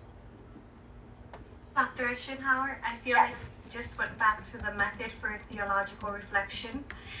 I want to say, usually the way my mind works is when someone is presenting me with their struggles or their problems, I'm like, okay, I go through this process almost automatically. But when it has to do with me, I don't know if I'm so systematic. Well, see, you'll have to be intentional about doing that for yourself. Yes. Sometimes it's easier to do it for other people, and it's a harder path to do it for ourselves. But we need to do it for ourselves, and then I think you'll find that you'll do it even better for the others. But this is an exercise. The paper is an exercise. Those papers that I'm having you do is an exercise in doing it for yourself. Doing it for yourself. Looking at your life in summary, it's looking at your life experience, picking out. You don't have to give your whole life. I'm talking about an experience like Anthony shared about his parents dying, okay? Or maybe something at work, or whatever it is, whatever you choose. And then how do you integrate it? What are you learning from the experience there? So, that's up to you. However you want to put this method into practice is perfectly fine.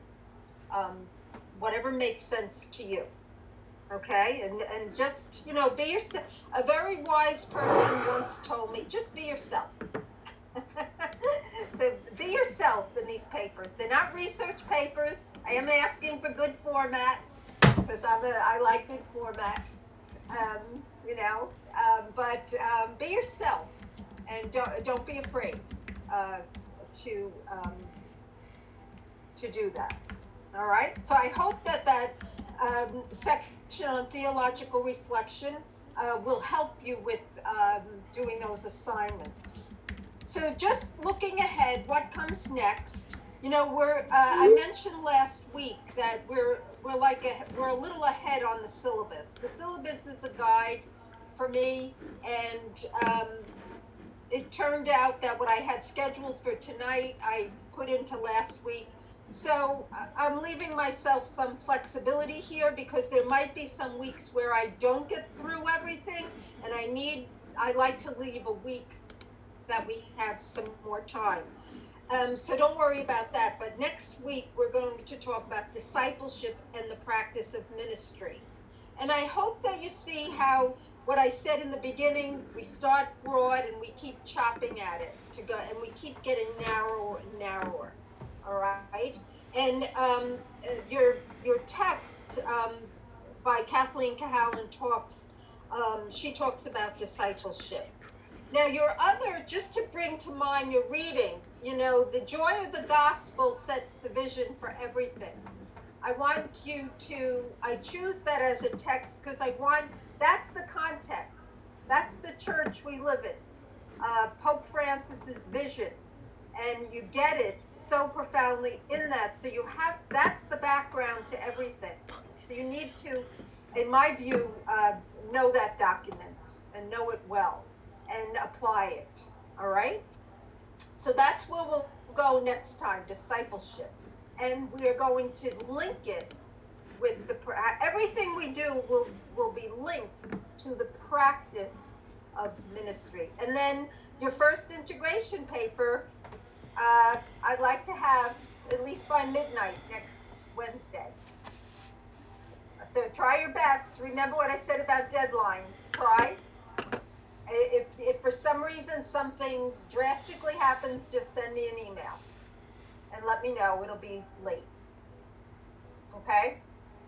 Make sense? Questions? Makes anything need clarification? You good? All right. So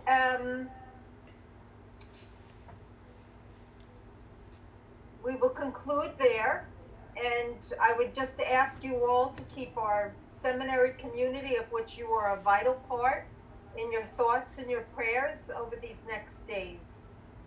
Keep Father O'Reilly. He has a very large family. He's the oldest of 6, I believe. He has a brother who's also a priest, Father Daniel O'Reilly. And both parents are alive. And one of the last conversations I had with Father O'Reilly, he told me his parents just celebrated their 52nd wedding anniversary. So I'm sure this is a very difficult time for them, so keep them in your prayers as well. So we close tonight in the name of the Trinity. Glory be to the Father, and to the Son, and to the Holy Spirit, as it was in the beginning, is now, and ever shall be, world without end. Amen. God bless you all. God bless you. Have a good night. See you next week. Bye. Thank you.